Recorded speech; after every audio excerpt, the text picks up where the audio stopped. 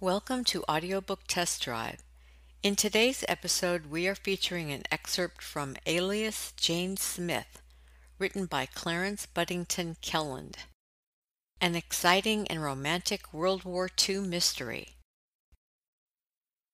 Only a few months earlier, the young woman now known as Jane Smith had lived a life of luxury and privilege as the ruler of a small Balkan kingdom. She lived a life of glittering balls, the finest furnishings, the most handsome men, the most exquisite of foods.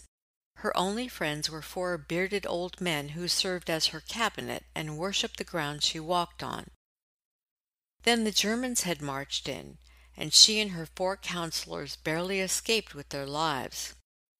When at last Jane Smith shepherded her elderly charges down the gangplank and into Manhattan, they had only a few $100s left, and used to every luxury, found themselves living in a shabby old brownstone. Jane had solved many problems and survived many dangers to reach the land of liberty, but her troubles were only beginning. An unprecedented new challenge faced her. They were safe, but how would they earn their way in this bustling new land? And if they did find a way, Jane knew she would have to take charge, remaking herself and her companions. For the qualities that had made her friends with the leading statesmen in Europe in no way qualified them for jobs in New York's melting pot. What was she to do, and how would she do it? And most importantly, who was she in the absence of royal power and prestige? How would she house and feed herself, let alone the four whose lives and welfare were in her hands? She needed to find work she could do, earn their living, and prove herself as worthy a citizen as any other American. But nothing in her previous life or training had prepared her for such a challenge. And now for your listening pleasure, an excerpt from Alias, Jane Smith. Chapter 1.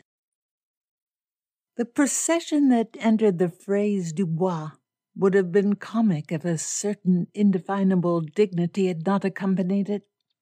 Major Lincoln Bowie of the Marine Corps had seen strange sights in various odd corners of the world, but considered this one sufficiently notable to stare at it with undisguised astonishment. There were but 5 persons in the procession, but somehow it seemed to be a parade that stretched for blocks. It contained 4 of the noblest sets of whiskers the Major ever had seen.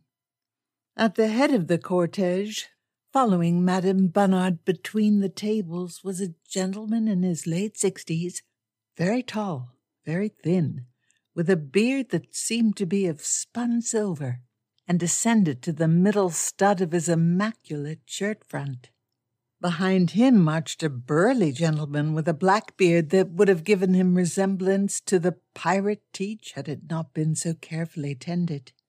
The third individual was a young woman to whom the Major did not give his attention until he had finished with the whiskers. The third set of these embellished a long, bony, melancholy face, and belonged to that genus known in England as Dundrearies. They were reddish, making the nude chin in the middle seem pallid, and sprouted from each cheek silkily. The fourth gentleman would have been dumpy had it not been for the grandeur of his walk and bearing. His beard was iron gray and of the type called imperial. His mustaches reached needle points. His cheeks were glowing pink. His eyes were small and set close to a nose that resembled a cruller, and altogether he favored a good-natured pig masquerading as a human being. All were in formal evening dress. The Major, having surfeited himself on whiskers, turned his attention to the young woman who, being in the middle, gave the impression of a precious bit of porcelain packed in excelsior. He could not make up his mind about her. That she was extraordinarily lovely was apparent, with a figure and carriage to cause faint dizziness. Her hair, dark brown, fitted her head like a helmet. Her eyes were brown, and her cheekbones were appealingly high. But just what kind of beauty it was, he could not discover. It was a different sort from any that he had ever encountered, and what it promised or threatened he could not guess. He had an impression of something imprisoned within its fair surface, and for an instant he thought it was a naughty little boy, and then he thought it might be a pixie in a sort of straitjacket, and then he veered to the other extreme and guessed it was something cool, cold, emotionless, and calculating. Such contradictory impressions were bewildering. Clearly she was not American or English, but that she had been constructed by nature to puzzle and excite was beyond question. The Major was conscious of inward disturbance, and finally he thought that maybe it was not that something was imprisoned within that shell of beauty, but rather that something was lurking there in ambush, ready to pounce. Madame Bernard, carrying her embonpoint intrepidly, tripped lightly back between the tables. She hovered beside Major Bowie. "To dinner as well, monsieur?" she asked. "Will you marry me, madam?" he asked. Her kind eyes twinkled. "But my husband," she objected. "Poison," said the Major in a whisper. "Who then," she asked, "would cook for us?" "Right," said the Major. "In that case, will you both marry me?" "Pendant the other war," she said, "there was a saying in Paris, toutes les Américains sont fous." It was a true saying. "Who are the whisker fanciers who just came in?" "One does not know, but they are very gentils." "French?" he asked. "One sees at a glance that they are not French," she said severely. "Madame has the glance of an expert. What nationality, then?" She shrugged and spread her hands eloquently. "One does not perceive, but very correct, nevertheless. Very, very correct." Major Bowie gave more attention to the newcomers than he did to the very excellent food on the table before him. It amused him to note the formality of the party, and the deference the four-whiskered gentleman paid to the young woman was not exaggerated courtesy to a woman, nor tribute to her beauty. It was a kind of deference to which Bowie was not accustomed, and he did not understand it. With an inward smile he thought of fairy tales and of gnomes whose duty it was to serve a princess. The mere fact that he was a soldier did not prevent him from being a fanciful and imaginative young man. The horror of Pearl Harbor and the long months in the jungles of the South Pacific had not quenched this flame in him, but rather had caused it to burn more brightly. Now that he was home again, with a month of leave stretching invitingly before him before he took up the new duties to which he had been assigned, he was disposed to exalt attractiveness into glamour, to invest the commonplace with romance. He had come home in the mood of a young man confident that dreams would come true, that the world could and would be a place of unexpected marvels, and that he would somehow find his share of them. In short, he sat there under the impression that the universe was his apple, and that he was going to take a large and delicious bite of it. The longer he watched the party, the more acute became his curiosity, and, being the sort of person he was, the more beautiful and mysterious became the young lady. He watched the way she distributed her words and smiles between her four hirsute companions, with a measured exactitude and a diplomatic care that each should receive in fair proportion. Never, he thought, had he seen such perfect poise, natural and instinctive poise. And yet he fancied he saw beneath that perfect self-possession, or hoped that he saw, something vivid and promising of the gammon variety. Something peeped out once in a while.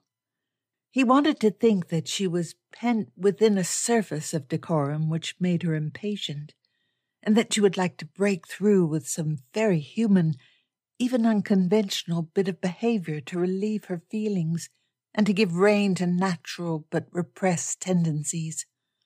Once his eyes met the eyes of the young woman, but hers moved away, deliberately, without change of expression. He could not assure himself that she had become aware of him. It fixed in him a determination that she should become aware of him. But that posed a problem. Never before had he encountered a girl so thoroughly chaperoned. She sat there behind a rampart of beards, leaving no avenue of approach. Normally, he would have been quick to find some pretext to speak to her, or, failing that, would have hunted out a common acquaintance to perform correct introductions. But he was certain the four beards would tolerate no stratagems, and certainly there was no common acquaintance. It put him on his mettle. He paid his check, but lingered at the table. Presently, the party of five were done with their dinner. The very tall and distinguished gentleman upon the lady's right signalled to Madame Bonnard, who advanced with the addition. The tall old man with the spun silver beard indicated that it should be presented to the burly gentleman with the teach beard. This individual received it, gave it meticulous scrutiny, and produced from his immaculate attire a wallet which did not bulge. From this he extracted a few greenbacks, made careful calculation again, and entrusted the money to Madame. She returned with change, which Blackbeard counted, coin by coin, as if each one were very precious, and then left upon the plate a tip which seemed to Major Bowie to be of the minimum variety. The young woman spoke to him, not sharply, but with a manner. He seemed about to protest, but bowed from the waist with reluctant submissiveness and added a bill to the tip. "They don't throw it around," the Major said to himself. He wondered if it was only continental economy, or if the distressed face of Spadebeard indicated a financial stringency made more serious by the young woman's lavishness. It was inconceivable that there could be a money shortage. They looked not only like money, but like something very special in the social way. As they arose to make their exit, he did note one fact that might or might not be revealing. The young lady wore no jewels, not a ring, not a clip, not a necklace. As they waited for their outer garments at the check room, the Major stood just behind them. It was the tall old man with the spun silver beard who placed the cape about the young woman's shoulders, and he did it with an air as if it were a high privilege. They declined the taxicab offered by the doorman and walked eastward. By this time, Major Bowie's curiosity was at volcano heat. He had nothing else to do, and if he had, he would have neglected it. So at a discreet distance he followed them. They crossed Park Avenue, turned north for 3 or 4 blocks, and then east again. They stopped at none of the smug houses in that expensive block, but crossed Lexington Avenue into shabbiness.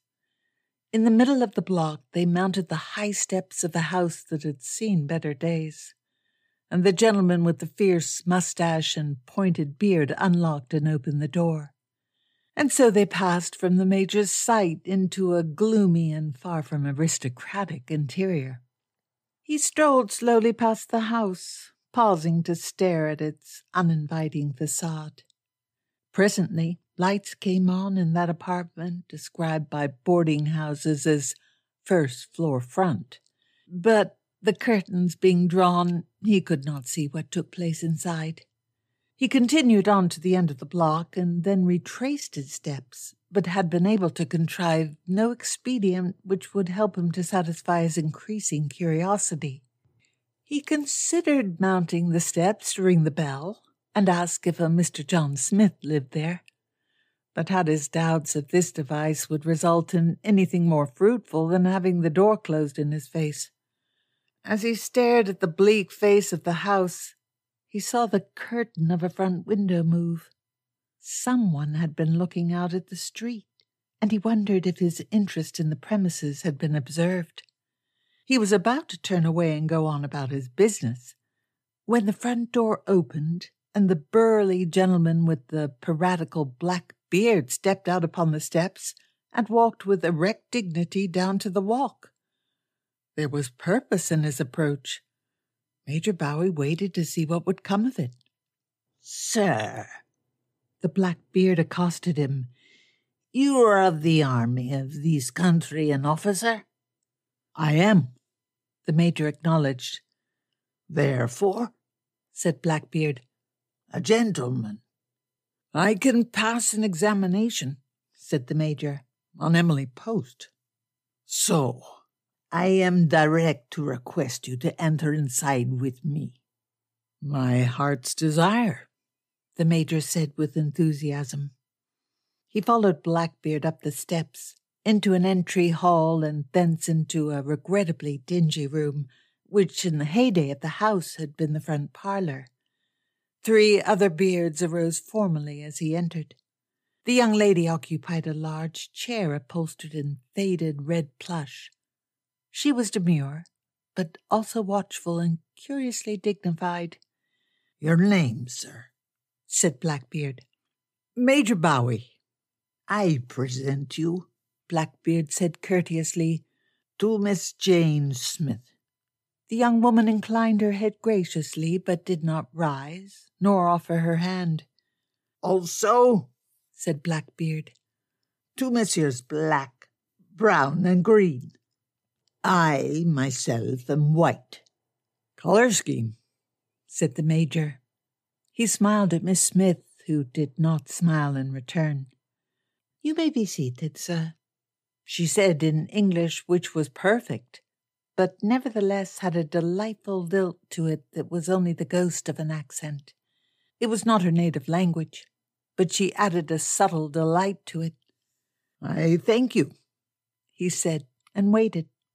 It was an odd situation. He did not know what to expect, but that was the way he liked things to be. In the cafe, said Miss Jane Smith, you stared at me. The plea is guilty. Also of the proprietress you asked questions. Your party, said the major, would have aroused curiosity in an oyster. Ah, she said gravely, the beards, is it not? In America you do not appreciate beards. 1 young woman, eh? And 4 beards. As if, shall we say, I am protected by a hedge. So you follow us on the street and stand to stare at our house? Why? Because, he said, you are a beautiful young woman. It is a good answer, she told him, and then to her companions, he has enterprise. He is, said the tall old gentleman with the spun silver beard, of an impertinence. It is not impertinent to admire, said Miss Smith. I like it. Suddenly her brown eyes twinkled at Major Bowie. But your... Major Bowie was practically certain the old gentleman had been about to say in shocked protest, But your Highness. He was pleased with that. It gave to the adventure a tinge of romance. Even if this were some sort of racket, new to him, it was being very well done. Attractively done. Even to the hastily interjected, hush, from Miss Smith which silenced Silverbeard. We also have a curiosity, said Miss Smith, but not because you are beautiful. No, our curiosity is of the most practical. I hope I may be of service, he answered. A stranger must ask questions, she told him. One not accustomed to the country and to its admirable ways must become informed. On our way to this house we spoke of you. We spoke that you are an officer and a gentleman, and that it is suitable to ask questions of such a one. Shoot, said Major Bowie.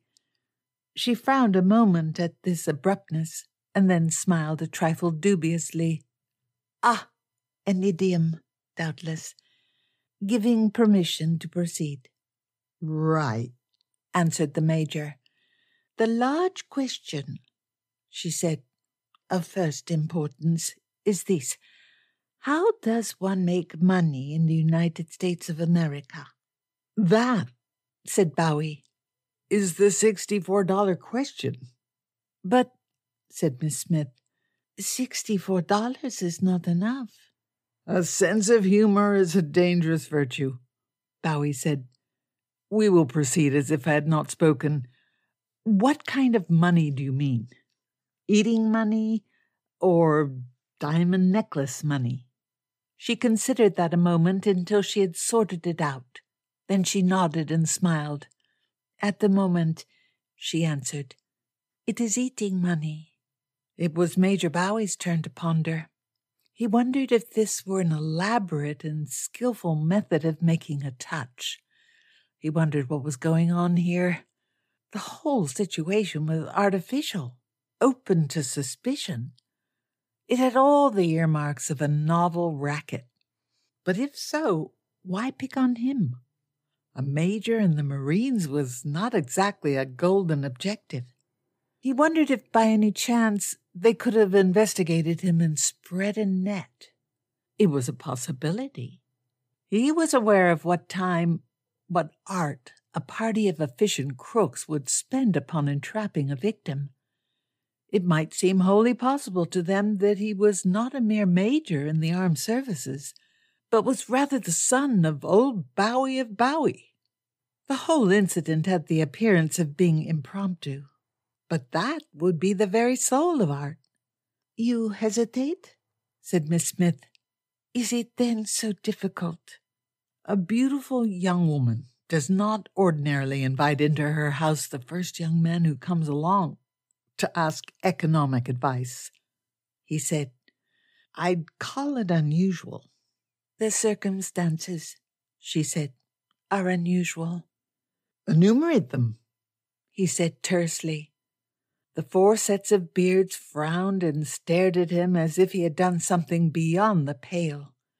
Miss Smith raised her brows. We are, she said, strangers in a land of whose customs and way of life we are ignorant. It is but natural that we should seek information. As you scrutinized us, it was but natural we should scrutinize you. The results were satisfactory. Your interest in us took the form of following us here. Therefore, said Blackbeard, you were granted the honor of an audience. This time Miss Smith did not speak quickly enough to stop the words before they were spoken. Bowie felt, oddly enough, that they were authentic. Either Blackbeard was a superb actor, or the eccentricity of inviting a stranger in off the street to advise on pecuniary matters did not seem to him eccentricity. He seemed to believe that Miss Smith was endowed with a special right to call upon anyone, and that that individual would be honored by the command. All right, he said, I'll play. What have you to offer? I do not understand, said Miss Smith. If you want to make money, said Bowie, you must have something to sell in the way of property or services. I take it the property angle is out. What can any of you do that someone will pay you for doing?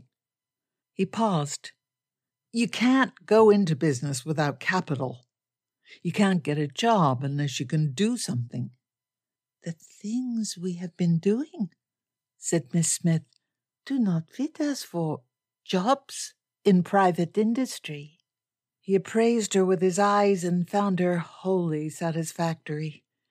You, he said, could earn a decent living as a model. There was silence in the room, stunned, shock silence. The old gentleman with the spun-glass beard was on his feet, his distinguished face a picture of outraged dignity. The audience, he said with suppressed rage, is at an end. Whoa, said Bowie. The best people do it. The annual glamour girl does it. Society dames do it. It's honest. And it pays. I do not think Major Bowie intended offense, said Miss Smith. It is ourselves who do not understand, perhaps. The suggestion is mad. It is outrageous, said Blackbeard. I believe, said Miss Smith softly, that there is a Grand Duke in New York who earns his daily bread as a barber. For us, yes, said Spunglass. In your service, anything. To clean the street, to make the ditch to be dug. But you... No. Hunger, she said, again softly, is not nice. Major Bowie narrowed his eyes. Then he directed his attention to Spunglass. Is there anything you can do, sir? He asked, impelled somehow to add the respectful sir. I? In my leisure, in the time when the mind must relax, I have found it good to occupy the hands. Doing what? He made me the most marvelous doll's house, with furniture complete. He makes the chair, the cabinet, the chest, the table. And you? Bowie indicated Blackbeard. That ferocious gentleman was embarrassed. Quite evidently he regarded his hobby with some shame. He said, find recreation in making the pictures with brush and paint. What about you? Bowie asked of the gentleman with the Dundrearies. I cannot make with the saw or the hammer. I cannot paint with the brush. I only make myself happy with the study of ceramics. The Sèvres, the Capodimonte, the pottery of ancient China. Not useful. Collector, eh? And what's your specialty? He asked of the wearer of the pointed beard and mustaches. There was a little museum, he said, and there was grief in his voice. A so little museum when compared with the great ones of the world, but in it nothing but the most desirable. Not many tapestries, but one, nevertheless of the finest. You understand, the most magnificent Gothic vestment, the textile of old Peru. The fate of these things make me most triste. Again Bowie surveyed the little assemblage. It was, in his own word, phony, but phony in an impressive way. It had the sort of phoniness that might have a commercial value in a city where too much money was in too many wrong hands, and where, so many times, the spurious was more attractive than the real. In his head, an idea stirred. It was, in a way, a comical idea, even a colossal joke, but it had possibilities. There wouldn't be one of you with a quirk for management, would there? Someone who can pull things together and make them run? Miss Smith exchanged smiles with her companions. There have been times, she said, when I have pulled things together and make them run. Right, said the Major. I've an idea by the tail. It needs some turning over and over. What if I go along and whip it into some kind of shape and call tomorrow? Miss Smith's eyes twinkled. And tomorrow, she said, there will yet be details to discuss the day after. I think you are a good soldier. You make the strategy. Wouldn't you in my place? Bowie asked with some impudence. Of a certainty, she said, if the girl is pretty enough. But before you depart, can you not make a hint of this idea? This idea that will utilize the so useless talents of us all? Why not? Asked Bowie. Ever hear of an interior decorator? In all my life, never, she said. What kind of an interior does it decorate? Not the stomach, no. Not the stomach, said Bowie, rising. I want to talk to a couple of people. Get some information. At what hour tomorrow? Miss Smith glanced at her companions, and there was something like defiance in her pert, shrewd eyes. "The hour of luncheon," she said. 1 o'clock of the afternoon. "I'll be here," said Major Bowie. He bowed himself out, walked slowly down the street, wondering. He had let himself in for something. Had he made a fool of himself? Was he on the way to being taken by a group of canny confidence people, or what? He decided he didn't care. He decided that an opportunity to cultivate the acquaintance of Miss Smith was well worth any risk involved, and being not without self-esteem, he was quite sure he could protect himself in the clinches. We hope you enjoyed listening to this excerpt from Alias Jane Smith. If you would like to hear the entire audiobook, it can be purchased at Amazon.com, Audible.com, and iTunes.com.